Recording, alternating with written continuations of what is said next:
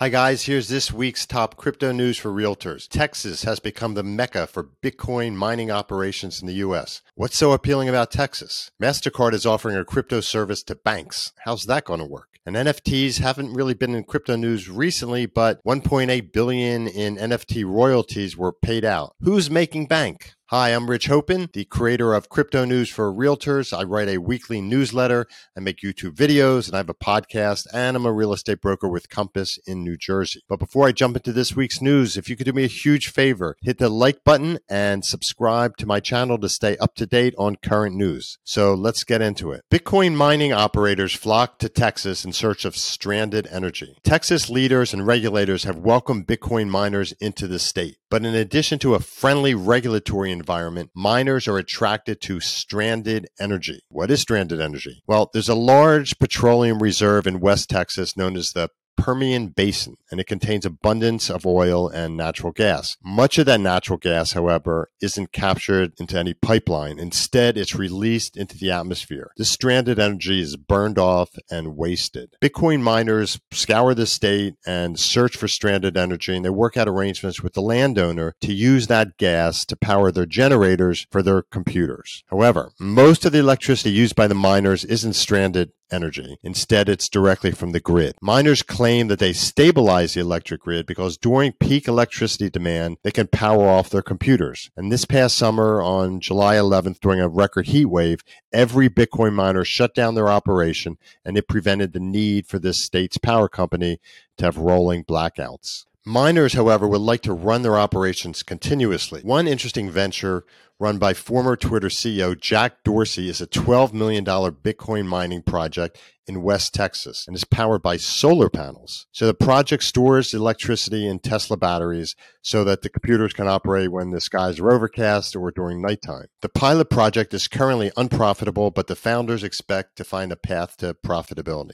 Mastercard offers crypto services to banks. Mastercard partnered with Paxos Trust Company and launched a crypto trading and custody program for banks. Paxos will provide the crypto services, and Mastercard will integrate the services into the bank's user interfaces. Now, recently, and I reported this last week, Visa launched a partnership with crypto exchange FTX to offer debit cards in more than 40 countries. Galaxy reports $1.8 billion in NFT royalties. Galaxy, a crypto analytics firm, reported that over $1.8 billion in royalties were paid to creators of Ethereum-based NFT collections. The average royalty paid on OpenSea doubled to 6% from 3% last year. The major NFT brands earned hundreds of millions of dollars in income from royalties generated on secondary sales. The report found that 10 entities brought in 27% of all royalties, and 482 NFT collections accounted for 80% of all royalties. Here are the top 10 entities and their earned royalties. Number 1, Yuga Labs, which you may know their name. They're the ones that have the Bored Ape Yacht Club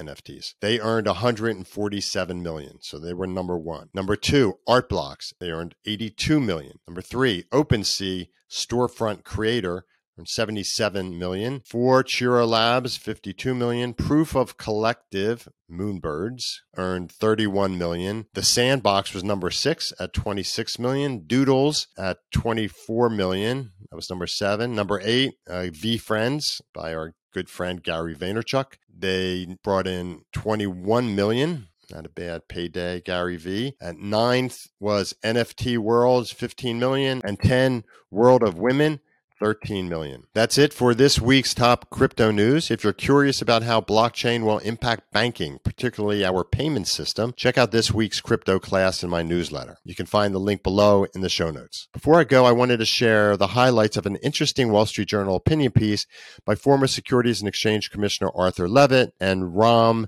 Ahluwalia, CEO of Lumida, a digital asset advisory firm. So they argued that the SEC, Congress, and the crypto industry really needed to work through the thorny regulatory issues. They said this regulatory standoff poses a risk to the growth of blockchain and cryptocurrency technology. No matter what regulators do, they should not stifle the innovation that is the heart of this market. Blockchain is the first technology that enables two parties to transact without a centralized intermediary, such as an exchange, broker, or bank, and the implications are profound. The authors then state that the crypto industry needs to accept oversight, and the regulators need to go beyond enforcement. So that's a not too subtle comment about Gary Gensler, who's been criticized of regulating by enforcement. And then they add that there's clearly no existing path to compliance. They say that the SEC should provide constructive guidance to the crypto market, and Congress should develop stablecoin audit standards. And they conclude that if agreement is reached among the parties, quote, the U.S. can strengthen its standing as the world's leading capital market and global reserve currency, end quote. Now, I'll be surprised if any clear guidance from regulatory agencies or any bills from congressional committees emerge before the congressional session begins in January. In the meantime, let's keep learning more about crypto. And if you have any crypto comments or questions, write them below or reach out to me directly. And remember, stay crypto curious. It's still super early days in crypto, and now's a great time to become crypto savvy. And if you have any questions at all about New Jersey real estate, reach out to me. I'm your guy. That's it. I'll see you next time.